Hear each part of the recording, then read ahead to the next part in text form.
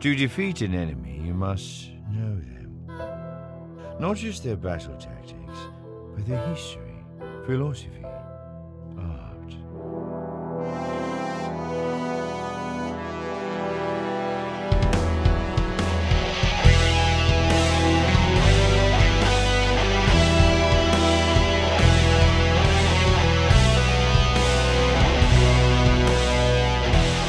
Welcome to the Chase Ascendancy podcast. Alrighty, we just went. Hello everyone and welcome back to... The Chase Ascendancy. This is episode 52. 52, it's a great number. It's a great number and it signifies the end of a physical year. Not a fiscal year, which is finances, but a physical year. So we've been doing this for about a year. This is our 52nd episode, and so next week we got something special planned. But this is all about the Light of the Jedi. The Light of the Jedi. Guys, pretty exciting stuff. We cranked this one out to be able to do the book review, and so we want to talk about the launching of the High Republic era. And we talked about the launch last week, but we want to specifically get into this book. And so we'll do a spoiler-free review first, and then we'll get into spoilers a little bit later. So if you haven't seen, LOL. If you haven't read The Light of the Jedi, then you're going to want to cut this off and either read it or listen to it if you're a fan of audiobooks. And if you don't plan on it, then you can just listen to the episode. And you can learn the story, which is kind of what we're doing. So here's what we're going to do. We're going to do some spoiler-free stuff, and then we'll jump in. So first of all, spoiler-free review. How did you feel about The Light of the Jedi by Mr. Charles Soule? We kind of talked about it last week a little bit, how I felt about it. But I think that it's felt the most like Legends that we've gotten under Disney. Yeah. So that's very exciting for me as someone who loves Legends. Yeah. And I love exploring new aspects of the Force, and I love just kind of pushing those boundaries, and I love good villains, and I got all those things. Yeah, my friend Caleb King always says that the reason that Marvel makes more money, but DC, as far as one single character that's more iconic. I guess Thanos now has kind of taken a big role, but for the longest time, it was like Marvel made more money and things like that. But the most iconic villain was DC villains because of the depth of the character. And so it'd be like, oh, this is a cool bad guy for, Red Skull or whatever, which is cool. But the Joker is so iconic because he's just that more of an iconic villain. He's got that depth. He's got that backstory. And so going into this, we were very nervous about, can they create a villain that that we'll be intrigued about, that'll push the story? And they really did. I think they did a good job. Mm-hmm. So as you can see, we're not in our normal studio. Just once we pulled out all the stops, and it's been kind of a pain, but we're doing it. And so I appreciate Samuel working with me on this. This is the Star Wars room at my house, and so we're not going to give you a whole tour, but we thought it'd be cool to have this in the background for one episode before we. This is kind of like a penultimate episode since it's our 52nd. So I agree. I think that it felt a lot like Legends, which, like you said, is a huge plus for me. There was good Legends and there was bad Legends. But similar to Star Wars Rebels, the highs were very high. And so I felt like, you have some really good stuff in canon so far that Disney's, helped produce, and Star Wars Books has helped produce. Mm-hmm. But, Heir to the Empire, Darth Bane trilogy, stuff like that. That's peak Star Wars literature, in my opinion. And it really felt like we were getting back to that style. Okay, so on a scale of 1 to 10, 1 being the worst Star Wars book you've ever read, and 10 being Darth Bane Path of Destruction, where do you rank this one? The worst Star Wars book I've ever read. I'm looking around at my bookshelves. Okay. The one you always make fun of is the Bounty Hunter Wars. Oh yeah. I like them, but they are kind of cornier sometimes. Okay. It's Boba Fett saying, I'm gonna give it like a 9.5. "Ooh, 9.5 out of 10. Wow. High praise from me. That's very high. Yeah. That's very high. Very high. To quote K2SO. I don't know if I can go that high. Oh, man. I can. But here's the thing. The thing that really, not that it surprises me, but the thing that makes me really take a step back and think about the greatness of this book is that you are literally in the middle of finishing re-listening to the Heir to the Empire trilogy, which is, You know, The Godfather. I've got to say, Uh-oh. don't hang me. Here we go. I Hot takes. like Thrawn as he's reinvented more than I like original Thrawn. Having read them all, Oh, really? having read the new stuff recently, Uh-huh. and also like now rereading The Heir to the Empire, Okay. I think I like Thrawn better. We're trying to keep this under 45 minutes, so I'm not going to ask you why. Give me a quick explanation of what that means. I think he's just a more unique villain. Yeah. Under his reinvention. Well, he's more well-rounded for sure. Yeah, he's more, I don't know, to use a less stupid word, but villainy in the original ones. You know what I mean? He's got to have Yeah. that edge. And he's still, I don't know, I think he's more easily duped. And I think he's a little bit less in control in Heir to the Empire. Interesting. I think he's a little bit cleverer, even though he has like a more obvious flaw under the new invention, which would be his political ineptitude, which is somehow very important. Yeah. Well, it's interesting because there's somebody that's, love him or hate him, Donald Trump's completely politically inept, and he was the president. It's just kind of funny how, like, it doesn't really hold you back as much as it's written to seem to hold Thrawn back. I mean, he still made Grand Admiral, so. Yeah. But anyway. Yeah. All right, your rating. Man. Okay, I would probably say an 8. 8.5. 8.5. It's not good enough. It's a B+. plus. It's really, really good. I guess I can give it a 9. I can't give it a 9.5 because I think about this, okay? Here's I'll tell you why. It's not even like a half a point lesser than Path of Destruction. What I'm saying is Path of Destruction is a straight up 10. Yeah. So But here's the thing. He had a lot less to do. Drew Karpyshyn had a lot less to do in Path of Destruction. He had to set up one ball-in character, and then everybody else revolved around him. yeah. Charles Soule had to set up a lot. There is a lot of characters that I like about this and story. he handled them so well. That's The true. villains are good villains. There's like the ones you wish you could strangle. There's the ones that are brilliant. They're the ones that are withheld and then gloriously revealed. I don't know. I think he did a fantastic job. Yeah, Because he had so much conceptually to unravel. You know what I mean? I think it was but also masterfully hold done. back. Exactly. Okay, but think about this. I think about dadgummit. It's also hard because when I think about books, there's some of the best books are in a series. So it's easy for me to be like, yeah, but have you read Star Wars Betrayal?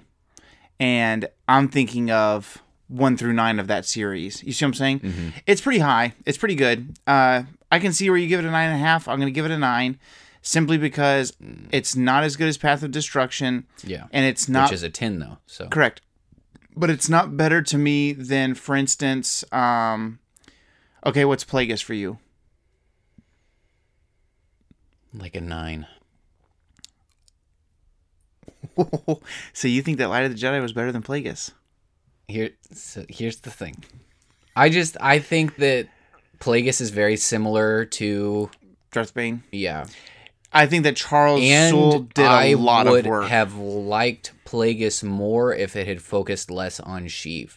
I That's true. understand why it focuses so much on Sheev, but I think what's so beautiful about Path of Destruction to me is I love a book that has one storyline that's really good as opposed to like 4 or 5 storylines that are okay and you're jumping between those That's things. true. This has multiple storylines and they're all really good. They're all really well done. Okay, whatever. 9.5. It's pretty good. The thing is, I guess... I've had a little time to process it too. You literally just finished it. I've been sitting on it for like a day. That's true. I want to say that it's really, really good.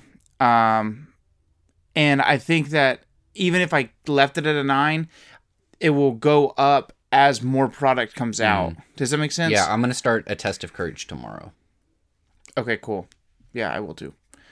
Do you got the audiobook? Yeah, it's only like 4.5 hours. Oh, really? Okay, cool. It's a little read. Okay, so 1 through 10, so somewhere between 9 and 9.5 for both of us. What are books that it reminds you of from Legends? It kind of, I don't know, it just feels Legends familiar, and yet it's very unique. Yeah. Okay, so in the Legacy of the Force series, which you're also reading, there are multiple villains. You know, it does feel really similar to Heir to the Empire, a little bit. Yeah. I think the reason that I prefer, this is getting back on Thrawn, but the reason that I think I might prefer Thrawn from the old stuff is because I prefer the old books more than I prefer the new books. And it's because the supporting characters are better in those books. Does that make sense? Disagrees in Eli Vanto. Yeah, but we didn't get Eli Vanto hardly at all. It was a joke. Except for the first book. Meme. I made a meme. The first book is Live really action good. Meme. Okay, like for instance, I guess like Thrawn for me is like the Path of Destruction, but for Thrawn, because the Heir to the Empire series focuses like 30% on Thrawn, if that. Yeah, you know what I mean. Yeah, that's true. But I think that whereas I guess the new I Thrawn wish books are like, you know what I haven't got 5% Thrawn. What I'm waiting on, which we will get inevitably. This is kind of this kind of goes into news a little bit, but supposedly it hasn't come out from like Collider or like officially from Star Wars or anything, but word on the interwebs is that Lars Mikkelsen has officially signed on to play Thrawn in the Ahsoka live action series. Yeah. And the talk is that he signed on for that contract, but that he'll be in multiple shows. So like I think he'll be in The Mandalorian, things like that. Yeah. He's basically the Thanos of the Disney Plus Star Wars universe. Yeah, is what I've heard. He's a little brilliant. But this is the Thanos that we're getting under the new regime. You dig? What do you mean? Like it's the Thrawn that we have now under canon. Yeah. Okay, so the reason that I'm waiting anxiously we'll have to talk about this another time. We've got so much to cover. For Thrawn to be in his element. We still haven't seen him in his element yet. Does that make sense? Yeah, not on the screen. Well, like, okay, the funnest ride is the self-titled Thrawn novel where you see him getting to be his own self. Yeah. And I'm just so sick of the politics. Yeah. I mean, he's shredding. I want to see where Thrawn has a little bit more dominance in the Chiss Ascendancy. Yeah. For the new book coming out. I just want to see him like not have to worry about all the bull crap. And there's like no politics involved in the Heir to the Empire trilogy, and he's large and in charge, and it's more fun to watch. I can appreciate that. I think they just, if we got a whole book of that guy, that would be another level, and we will. I don't know. I kind of like the gentlemanly nature of the softer edges Thrawn. No, that's fine. I just want a book where he's that guy, but he has no leash. Yeah, that's fine. I get that. Okay, so it did remind you of Heir to the Empire. Yeah, I think it's just the feel of, I don't know, there's just, and you know what? I'm going to say it. I have to finish the sentence and I'm going to start. I'm going to do it here soon. I think that as far as for what it does for the Force, it did way more for the Force and the Jedi than most of what I've read in Legends. Yeah, this really explores the boundaries of the light side of the Force, and I think the only books that really do that in Legends, for the most part, I haven't finished the other series, but it's mostly dark side. Right. Well, that's what sells. Yeah. So to take the Jedi and go, hey, you don't know the Jedi. Yeah. You know, for hardcore fans like us, we're like, well, what are you doing here? But then we read it and we were like, all right, Charles, you're right. You knew him. Yeah, I totally agree. I think that the Darth Revans, the Darth Malgus, the Darth Banes. I'm just reading about what they're doing, and I'm like, continue.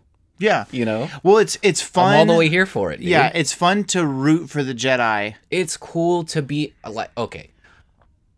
I, in books, like 80% of the time, am rooting for the villain. Right. So it's cool to be excited about the good guy. Yeah. You know what I mean? Right. I don't get that. I'm very rarely excited for the good guy. Right. Well, even like The Mandalorian, which is like the best thing that Disney Star Wars has done, is a bad guy that's turning good. Yeah. It's not straight up, here's a good guy, root for him, Mm-hmm. you know?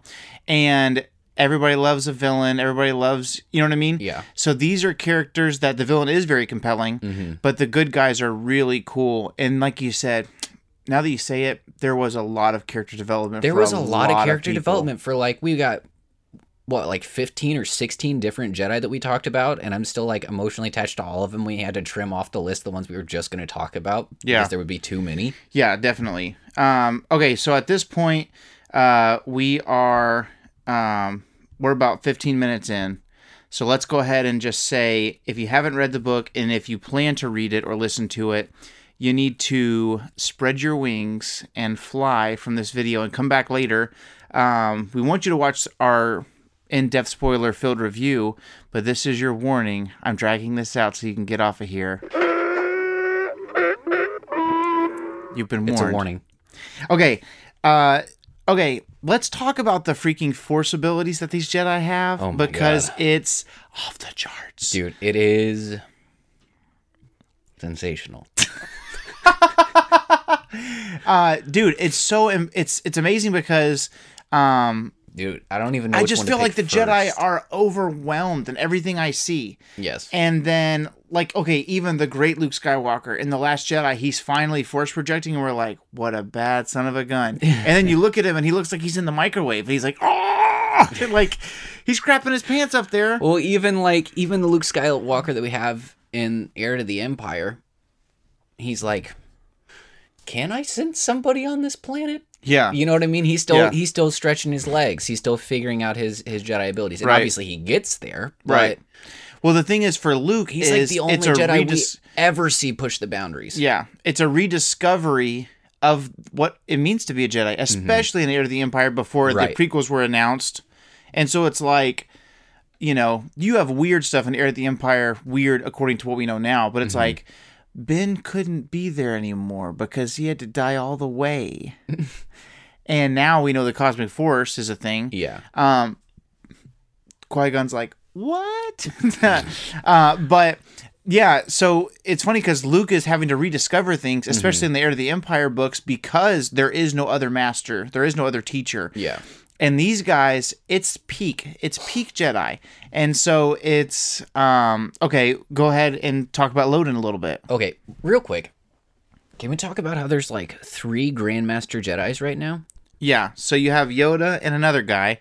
And then another guy that was mentioned in passing. I can't remember the name. Oh, There was like a third Grandmaster Jedi. Oh, really? Yeah. Not the one that came with Yoda to the Starlight Beacon to appoint Avar Kriss. Sorry, big spoiler. We talked about it a little bit last week, I think, in the comics. In the comic. That one's not as big of a reveal. Okay. But I think there were 3 Grandmaster Jedi. I think it seems less of a position and more of just like a very difficult to attain rank. Oh. Because Yoda is Grandmaster and he's not even on the council right now. Correct. Well, he's on sabbatical. Right. Yeah. And it wasn't... He took a Mon Cal. First Mon Cal Jedi I think we've seen in canon. Nope. Clone Wars. Oh, yeah. F that guy. Anyway. This guy's the first good Mon Cal Jedi we've seen. Yeah. Well, you're reading Legacy of the Force. You'll get there. Canon, I said. But yeah, so... Anyway, it's a rare species to be on the Jedi Council. And so, yeah, Yoda chooses somebody he's on sabbatical. He's running around the galaxy with very younglings. cool. I thought it was cool, and I think it was a smart move because it's just Yoda's one of those dominant characters. Everybody wants to see him. Yeah. I thought it was really cool that he's on sabbatical, and I think it's cool that he gets to appoint who's in his chair. Yeah. I also thought it was cool that from however hundreds of light years away, he was still joining in and moving an object via the Force. That's freaking sick. I thought it was cool that... Yeah, I will never watch the prequels the same ever again. Right? What's his name? The older Master Jedi. Oh, you're thinking of... Porter Engle. Porter Engle. I thought it was cool how much he referenced the luminous beings thing. And now we wonder maybe if Yoda picked that up from him, because Porter Engle was 300 years old at this point. It's possible that Yoda picked up a thing or two from him. Yeah, so if I mean, Yoda dies at 900, and this is, let's say, 250 years before that, he's, 650 years old. But I mean, he's still going to be like twice the guy's age, but you learn something from somebody in 300 years. But it seems like Porter Engle was kind of like the Qui-Gon of this book. He seems like he was a bad man. Well, it talks about he was called the Sword of something. Yeah. And he didn't like being called that, and he had removed himself from... I think he was just like, maybe like the martial expert at the time. Yeah. Well, okay, so Loden Greatstorm is the Jedi that we probably get the most action out of. I don't know. There's a lot of Avar, Chris. I'm saying like fighting action. Yeah. She's more of like a... Please extend your She's hands still this doing way really as we freaking pray. cool stuff, though. No, I'm saying just fighting wise. Yeah. We get the most out of Loden. Yeah, no, Loden is... But there's this moment he's my where first love. Loden's fighting and Master Angle steps in and Loden's Padawan is like, this guy was on another level. He thought Master Loden was good. Yeah. But this guy was on a whole other level to Master Loden. Well, and, I think Loden's just a Jedi Knight at this point. Yes. And so Loden is... Which goes to show you how powerful Jedi Knights were at the time. Right. Because he was doing stuff and I was like, how is this guy not a master? Right, he was doing some Jedi Master caliber Which stuff, also dude. makes me super duper excited for when we finally get to see a Skier do things, because he is a Jedi He Master. is a Jedi Master. I'm going to see what he's going to do out there, all gimpy. Poor guy got his freaking arm blown off. Yeah. I think it was like cut off. Oh, yeah. Yeah, like... They said a sharp metal object yeah, got him at the blasted through joint. his freaking canopy and his fighter. Well, I saw a picture of him before everything dropped, and he was fighting with one arm, and I was like, no, it has to grow back. And then in the book, it's said already it would be growing back back. in the And I book. was like, okay, good. But yeah, no. So we have Loden Greatstorm. He's one of the more accomplished Jedi Knights I think that we're aware of, and he's hilarious. yeah, he's a G. I liked when he was getting ready to fly into the Nihil's ship, and she was like, "What you playing?" It's like, I don't know, trust in the Force or something. He reminds me of Sergeant Doodoo from The Inspector, but like super intelligent. You know what I'm talking about? Don't say si, say oui. Si, I mean, I don't know.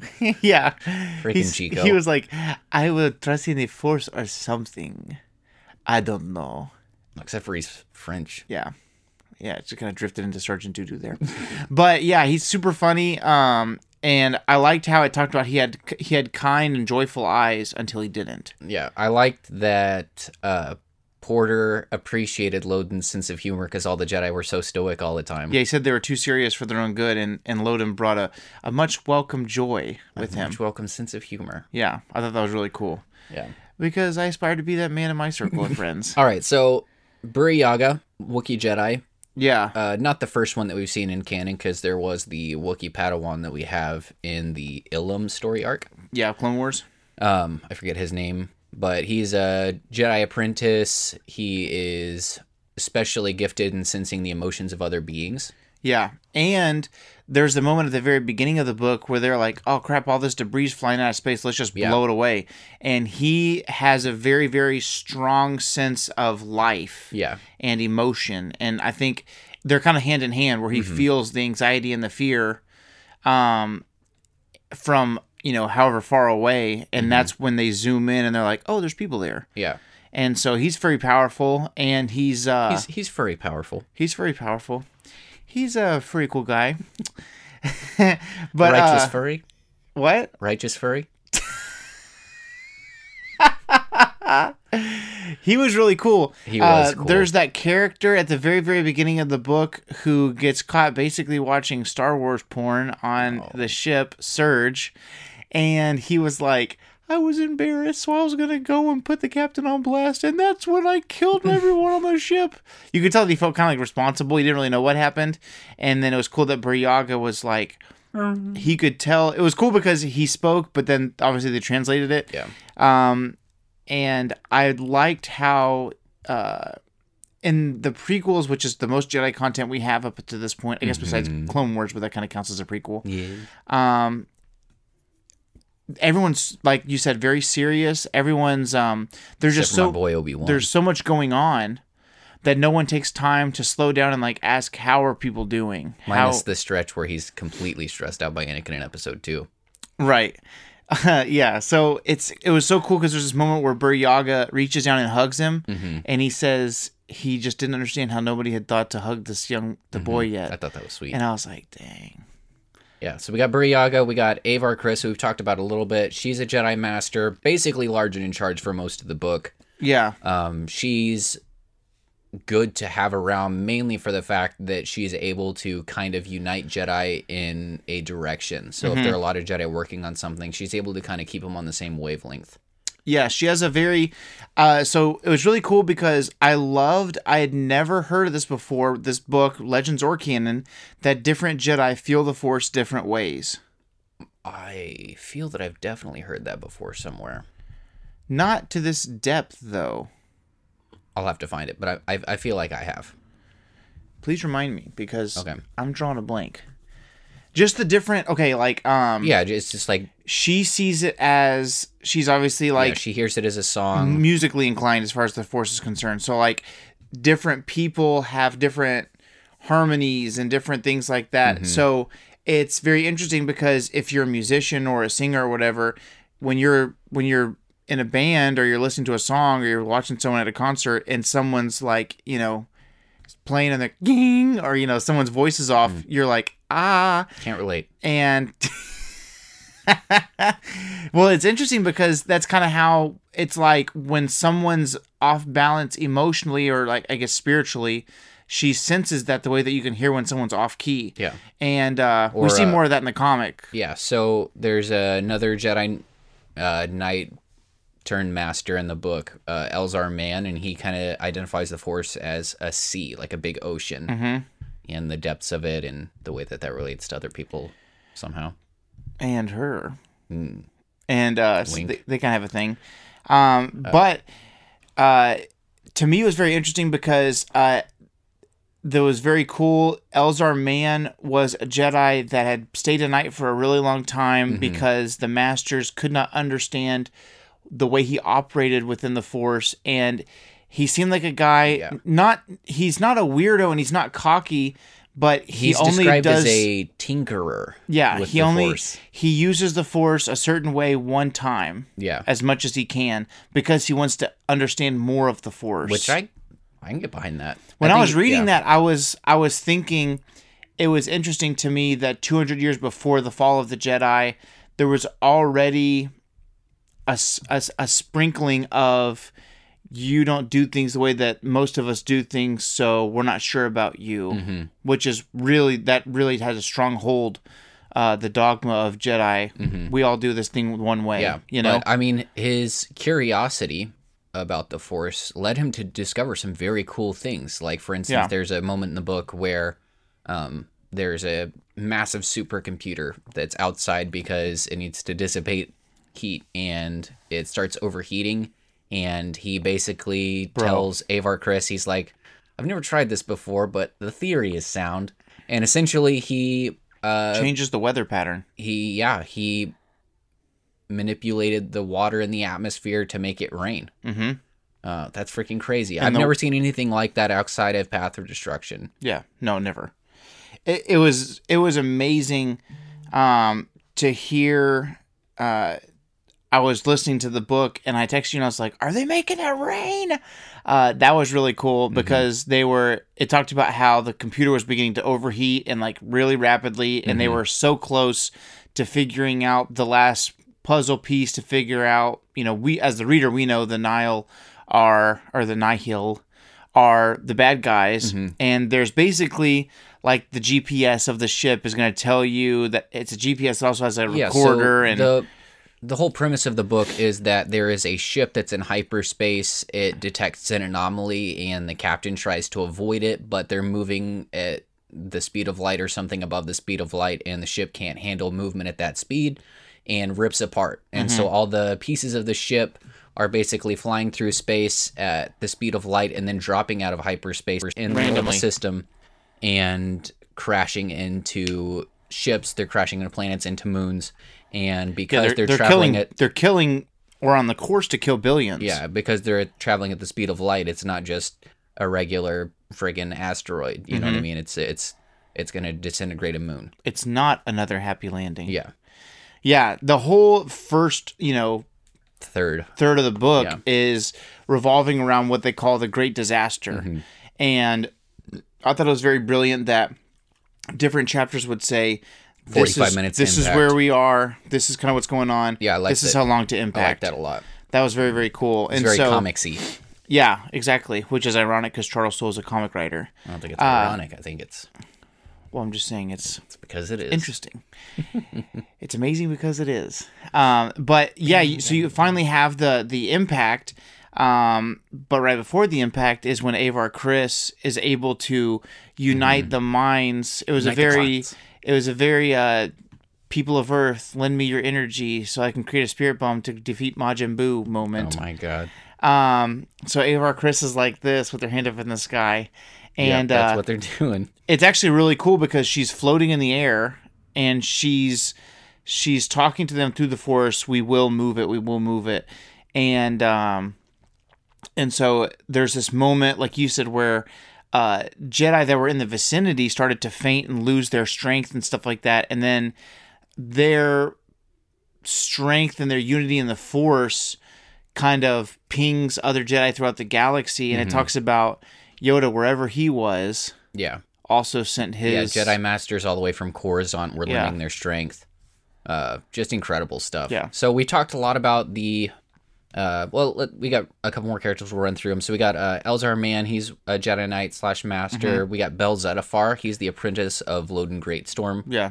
He's one of the main characters. He's very cool. It's cool to see kind of. I think one of the coolest things we've gotten out of this series of books and comics is seeing the process of moving from Jedi Padawan to Jedi Knight, and we see that with Bel Zettifar a little Bel's bit. thing is he's an amazing Jedi, and he needs to grow in his trusting of the Force to get to that next level. And then we've got, obviously, Master Skier, who we've talked about a little bit. He's a Trandoshan Jedi, which is just kind of a big deal for the fact that he's a Trandoshan Jedi. And then one of the... He had like one little piece of dialogue in the whole book, but it was great. Yeah, it was very touching. And then we've got a Supreme Chancellor So, Lena So. She seems like a really cool character. Yeah, she's a cool character. She's very uniting. Yeah. Well, it's funny because so much of what we see in Star Wars, anyone that's Chancellor, like, don't trust him. Yeah. Well, and But Chancellors typically are very divisive because they're either playing to one side of the aisle or the other. Yeah. And she's very much the opposite of that. And yeah, she's the greatest Star Wars politician we've probably ever seen. As far as in her genuineness of purpose. Yeah, I don't count Leia as Or like a politician. because, somewhere like Padme. You know what I mean? Where whatever she's doing, it's very genuine. Yeah, so her idea Except for she's is successful. Yeah, her idea is, and this is big throughout the book, we are all the Republic. Dyke is sad. That's what she wants. Yeah, that's what she wants to be remembered for. That's her legacy. Yeah, Is that's we are her all the legacy. Republic, which is what Starlight Beacon is all about. Is the Republic and the Jedi have kind of come together to create this nice Death Star. Is how you put it's it. like the opposite of the Death Star. Yeah. Instead of a beacon of tyranny and intimidation, this is the first one they're going to try it out, but their goal is to have multiples of this all across the galaxy that help communication and travel from the inner rim all the way to the edges of the outer rim and dang near wild space to unify the Republic as one entity. It seems like the Outer Rim is kind of like what Wild Space is in the time of the prequels. But we did finally get a more solid indication of what Starlight Beacon was to represent. It was a hospital. It was a ship repair yard. It was the Smithsonian. It had, freaking like an arboretum. It's basically all the best things about living in the core worlds. Well, and the Outer Rim as well. They had like just plants and flora and fauna from all over the Outer Rim. Yeah. It was a way for, it was that first Thanksgiving dinner that brought everyone together. I mean, it's that. It's the second biggest Jedi temple now in the galaxy. Yep. It's supposed to be it's made of like 19 or 13% of like this very highly conductive metal in the sense that it works as like a relay station to increase transmission speeds from the Outer Rim to the core. It's basically everything that the core has that the Outer Rim doesn't have, and it's meant to be the movement of those assets into the Outer Rim. I think there's also like it's a trade post. Yeah. It's like everything you would ever need. Yeah. And it's supposed to be so massive that even the Republic's bank account felt it. Yeah, it's big enough that they're like, we need to finish this on time. But yeah, it was a risk, but the reward was so rich, you know. And sadly, from what we know of the prequels, I don't think it really pans out. That's what it seems like. Republic credits don't work out there. We'll see. But you have heard of me. You have heard of me. Okay, yeah, so the Republic was really cool. It was a very small moment, but if you've read Heir to the Empire, there's a crazy moment where Luke is on Coruscant and he is looking out towards what's called the Minari Mountains. And drinking a nice cup of hot chocolate. Yeah. That exotic drink that Lando introduced him to. Exactly. And it's very tasty. And drinking in his night robe. when he's looking out Ben. there... All right. He's Trying to looking paint a out there. wholesome picture here. It's a nice picture. But he's looking out, and it was so cool to see Timothy Zahn's mind. Of course, as a reader, I'm like, it's a city. The whole thing's a city.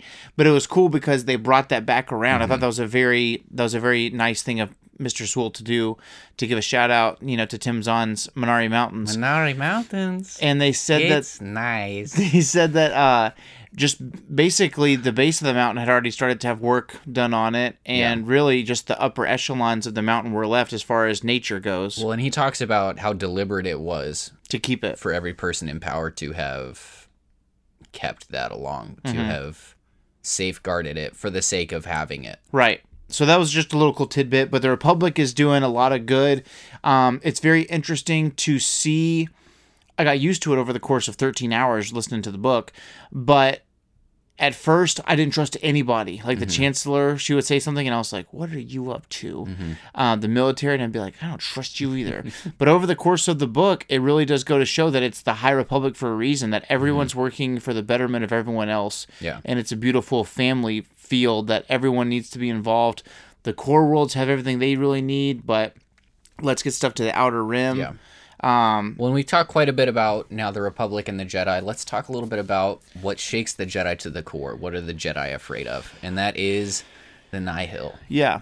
Well, I think at the end of the day, we have to remember that this book is just the beginning of a massive project. And I think it's going to end up being 3 novels and like countless junior novels and comics. So my take on it, if we're going full spoilers to the very last chapter, Let's just introduce him a little bit. Okay. So we haven't really talked about it. So Marchion I don't think that the Nihil themselves are what the Jedi fear.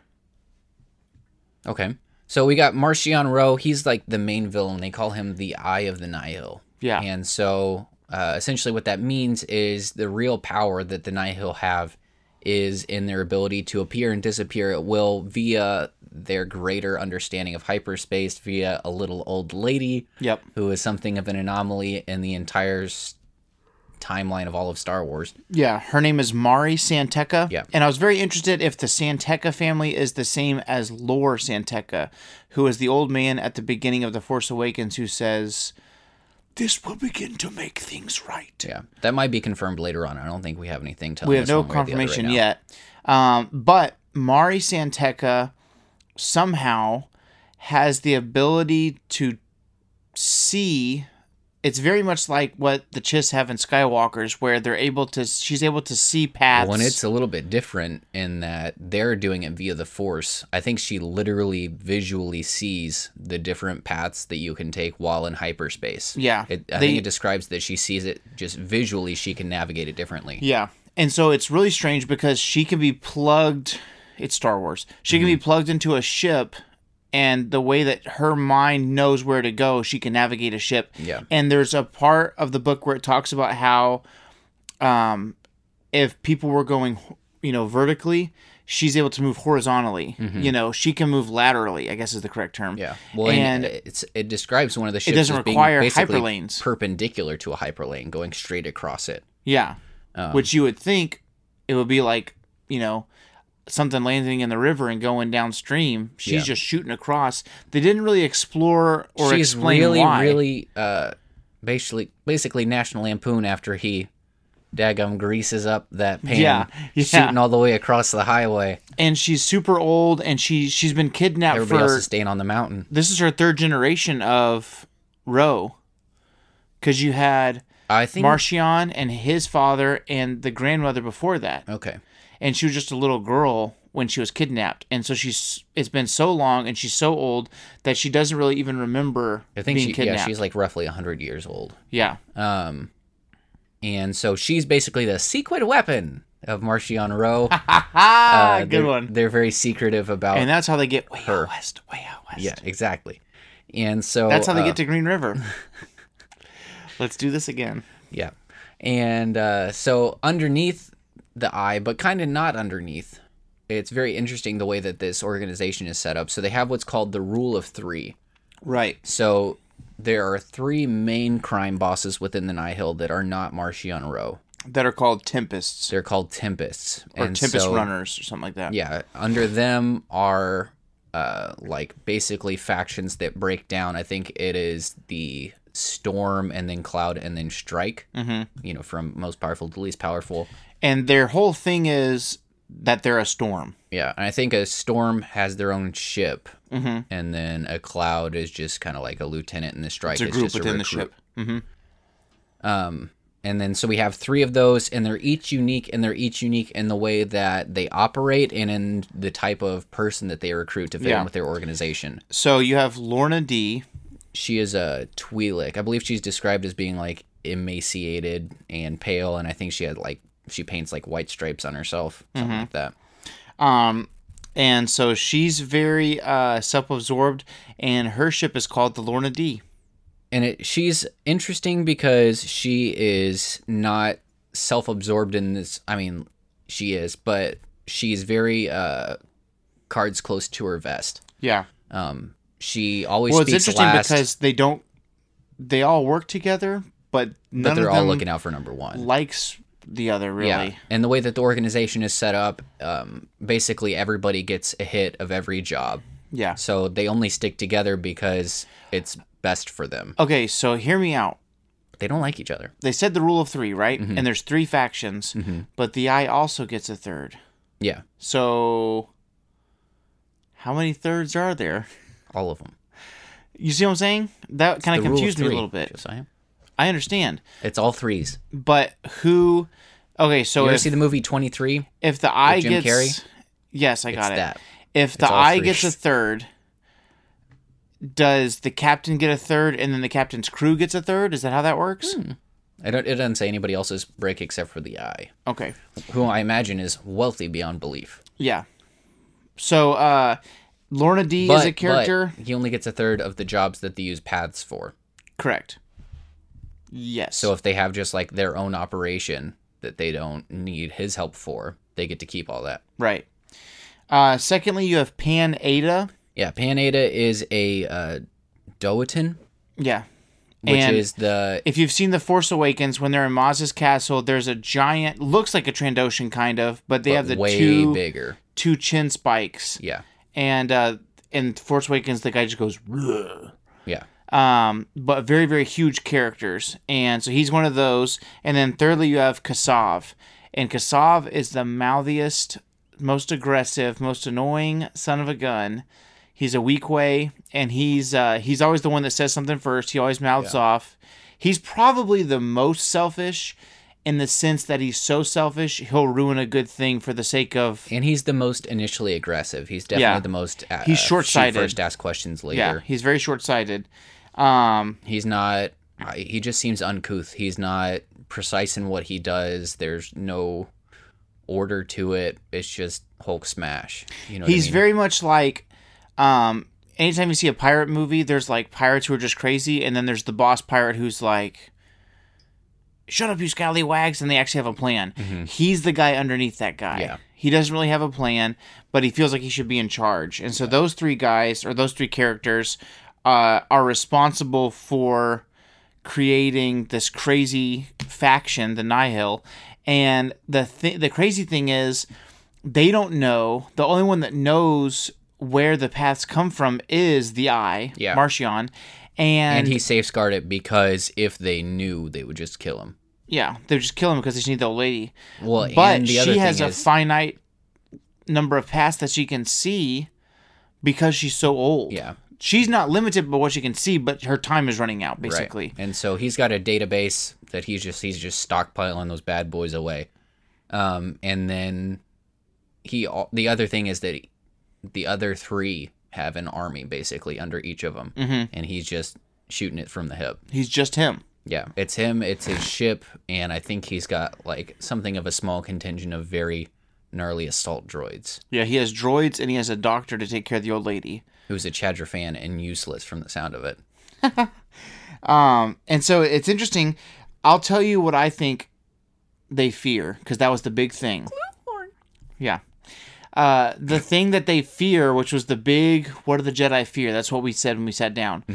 There's a moment in the very close to the very beginning of the book where it talks about Buryaga could sense fear in others, but it was foreign feeling to him because Jedi weren't supposed to feel fear.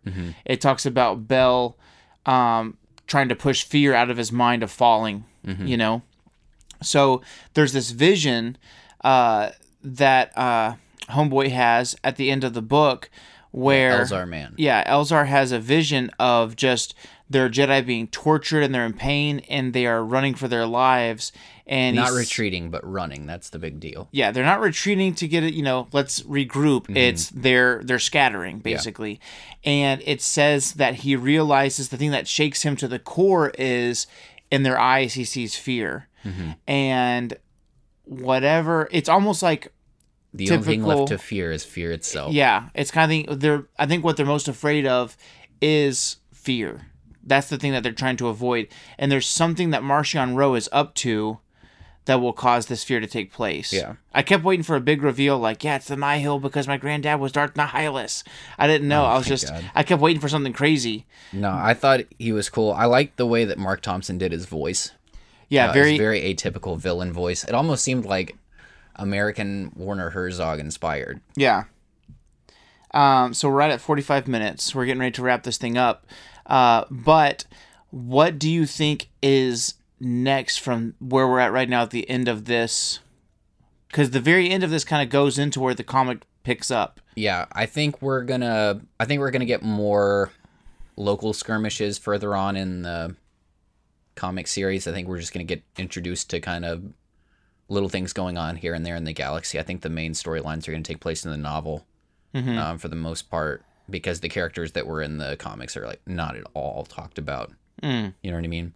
I think we're going to have that little sideline with Skier, because we had the cliffhanger ending with Skier that we didn't get a resolution to. Right. But I like that Marchion Ro says he doesn't have plans because those can get, they can easily fall apart. He has goals, which can be accomplished any number of ways. It's pretty good. Thanks. Yeah, he's very, I was telling Samuel, he's kind of like a more schemy Kylo Ren character. He's like if Kylo Ren and Snoke had a baby and also that baby didn't have the Force. Yeah. He's very schemy. He's... The whole book, he looks like it's kind of out of his control and he's just trying to grapple it, and then you find out that he was large and in charge the entire time.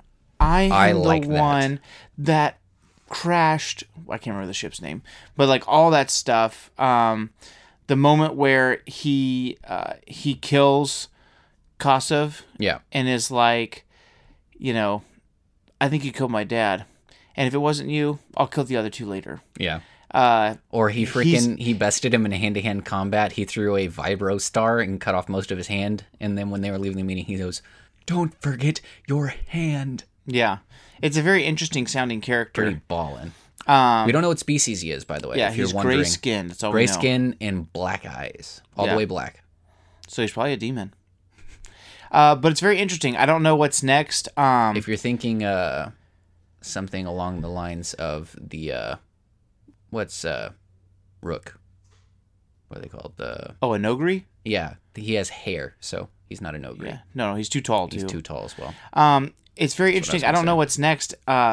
but something's coming down the pike, and he knows. Dude, he is in charge, bro. He knows something.